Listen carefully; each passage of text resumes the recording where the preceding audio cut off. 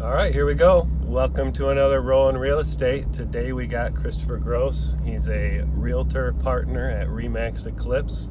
What's going on today, Christopher? A lot, Levin. Thank you for having me on. Of course. It's a pleasure to do this with you, and we have so much to talk about. We do? Yeah, I hope you have a full tank of gas. I've got 99 miles to empty. Well, it might take 99 miles for me to literally explain to you everything that I'm excited about. 99 miles and a B ain't one. It might. We might have to stop for some water. No, so what's going on? A lot. I'm very excited to work on building up Bloomfield Hills office and the spots we have for more agents to come and join us.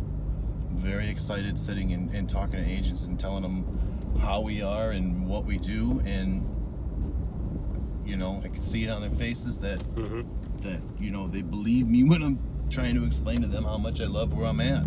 Well, and for those of you that don't know, Christopher's now a partner with us at Remax Eclipse, so that's what he's talking about there. So you're excited then? I'm very excited. What specifically? Like, what can you share with the people about yourself? About myself? Yeah. My story into real estate is pretty unique, and I like telling it. And I find that when I tell it to people that are agents, brand new or experienced, they kind of go through the same types of things. And my example led me to a path of really finding Remax Eclipse and starting from there and just building a business that grows every year. And it's not just business, it's personal development. You feel good and your work is good, and then it's all good. Well, let's start then back at the beginning. And how did you get into real estate, or why did you get into real estate? Well, there is a kind of evolution. I used to work on houses and I loved it, and I loved this old house, and I loved the television shows about repairing homes, and I did that, worked with my hands, and I loved it. Bob Vila. Well, wasn't he this old house? Yeah, Bob. Yeah. Back in the 30 years ago. Yeah. Okay. But he left and did Bob Vila, but I was like a Norm Abram kind of. Oh, Norm Abram. That's right. And so what happened after that is they started having these television shows about real estate, and it's kind of a weird place to find inspiration, but it really was. I watched the show with Jeff Lewis called Flipping Out, and he would remodel homes, and just the creativity put into it was just fascinating to me. And then $1 Million Listing LA and all these things where it's like a person going out and doing the business and the fun parts of it. And the fun parts that are even broken deals and sweating it out and being stressed out. It's still a blessing just to have that opportunity. So the original inspiration was the home shows? The home shows, and then just knowing a house and knowing the ins and outs of a house. It's just kind of like, hey, we get to the point where, instead of building them up or tearing them down, you're selling them. And you could sell a house right there that has a ice rink in their front yard. Yep. Well, that is good old American ingenuity right there. Yep. So what did you do before real estate? I did a lot of things. I come from a long line of entrepreneurial men that just went where the wind took them. And they had faith in themselves to, if I have the urge to start this, I'm going to do it to a level of being successful. And if I have to let go of things, I let go of them, but just constantly moving on. And I was, a young man and learned that. So I kind of always just trusted wherever the wind will take me is where I will try to be my most successful. Like a dandelion. Sure. People who eat dandelions, Yeah, dandelion grains are good. A little bitter, but yeah, they're good. So what year did you get into? What year did you first get licensed? Okay, so from out of nowhere, I really just kind of said, okay, I'm going to go get my license. And what's kind of peculiar is I didn't know a real estate agent. I didn't have somebody that, was like, hey, this is what I do all day. And I didn't get to observe it like that. You just went at it. I went at it. I said I wanted it. And then I went and did it. And then I took my time, and I didn't rush into anything. and I kind of walked into the first cool looking office that I saw. Mm-hmm. And because at this beginning stage, I didn't even realize that when an office says, now hiring, that means, everybody under the sun can essentially go get a job in real estate. So I got my license. I walked into an office. It was a huge office. It had like 300 people. And I sat with a very pleasant lady. And she said, "Do you have any questions?" And I said, "Yeah, I have like a lot of questions." And I asked them all. And she says, like, "I've never had an interview with an agent ask me so many questions." So I started going there every day, talking with people, like, but what went right over my head was, okay, so like, where is the work? What do I work, Mm-hmm. right? Because I didn't know if people call the office and then that's for me to do, whatever. So it just felt distant, like I didn't feel like I was somewhere, right? Okay. And so in that time, I ended up kind of meeting somebody that was a real estate agent, and at least somebody to have the conversations with. And he invited me to go to a brokerage that he was at. It was a small independent brokerage. Mm-hmm. And,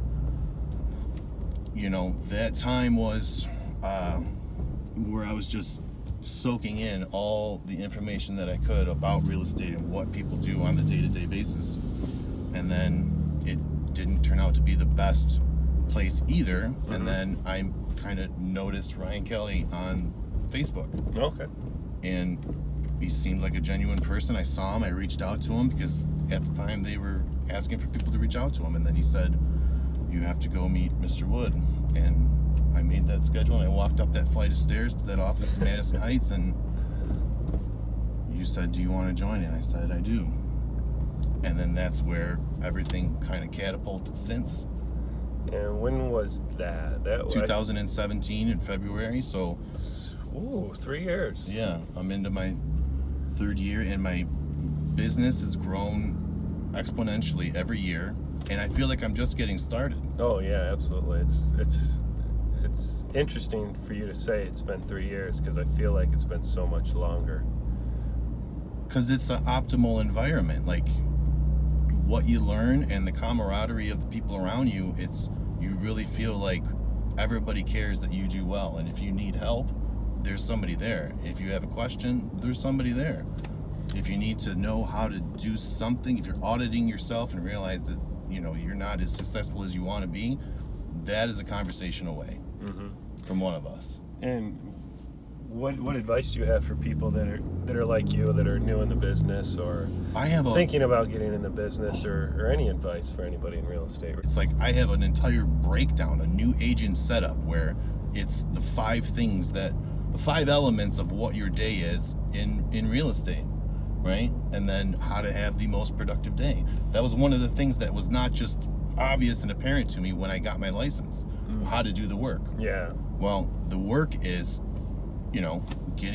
meeting people and getting names, numbers, and emails, and what to do with them. What's your average day look like? My average day is broken into, I would say, 5 parts. And those are 5 parts of a productive day in business that you touch on everything that you need to walk away and say that you had a good day, So it's like I follow up with leads, follow up with past clients, follow up with anybody I was having a conversation with, and the lead generation, like how are you putting out your, how are you capturing new business in that sense. And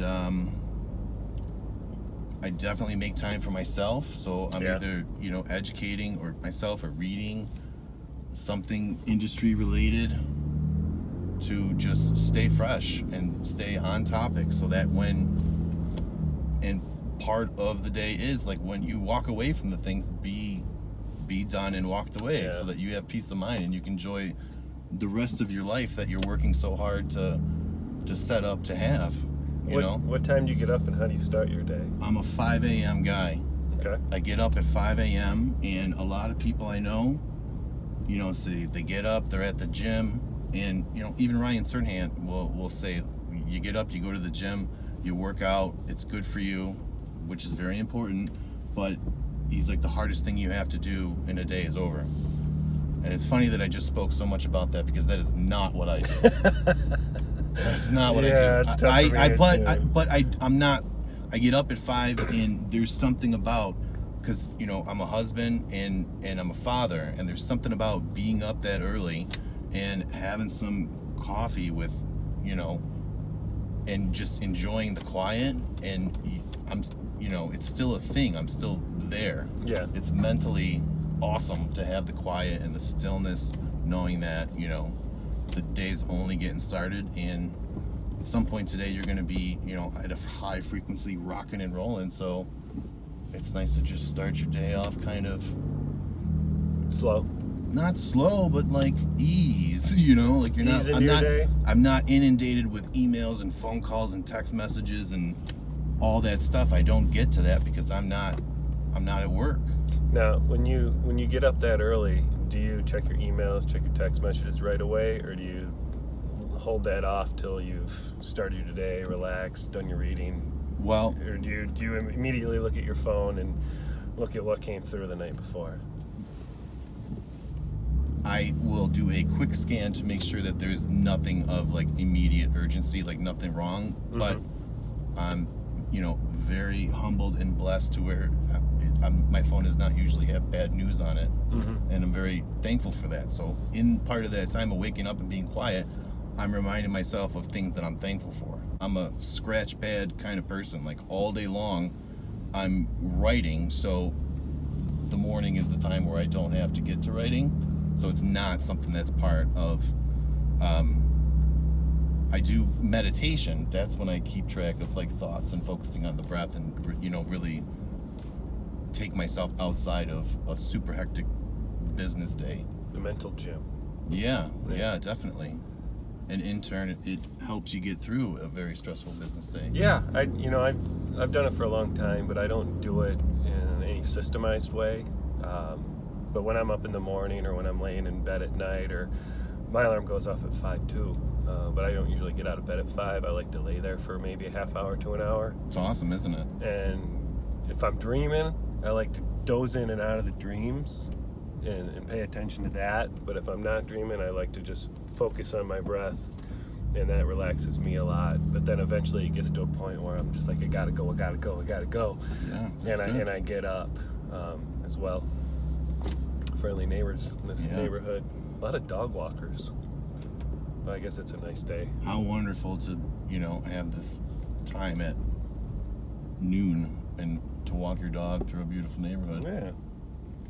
What are your plans, or what are your goals for this year? Don't have to be specific, but if you've got some specific ones, what are they? Well, a lot of it includes contributing to the success of others. Mm-hmm. That's a big part of it for me this year. I mean, previous years, I've, been rooting for people, but now in the position I'm in, it's great to be able to put some more into the success of people around me. Well, your cup's now full, and you can share.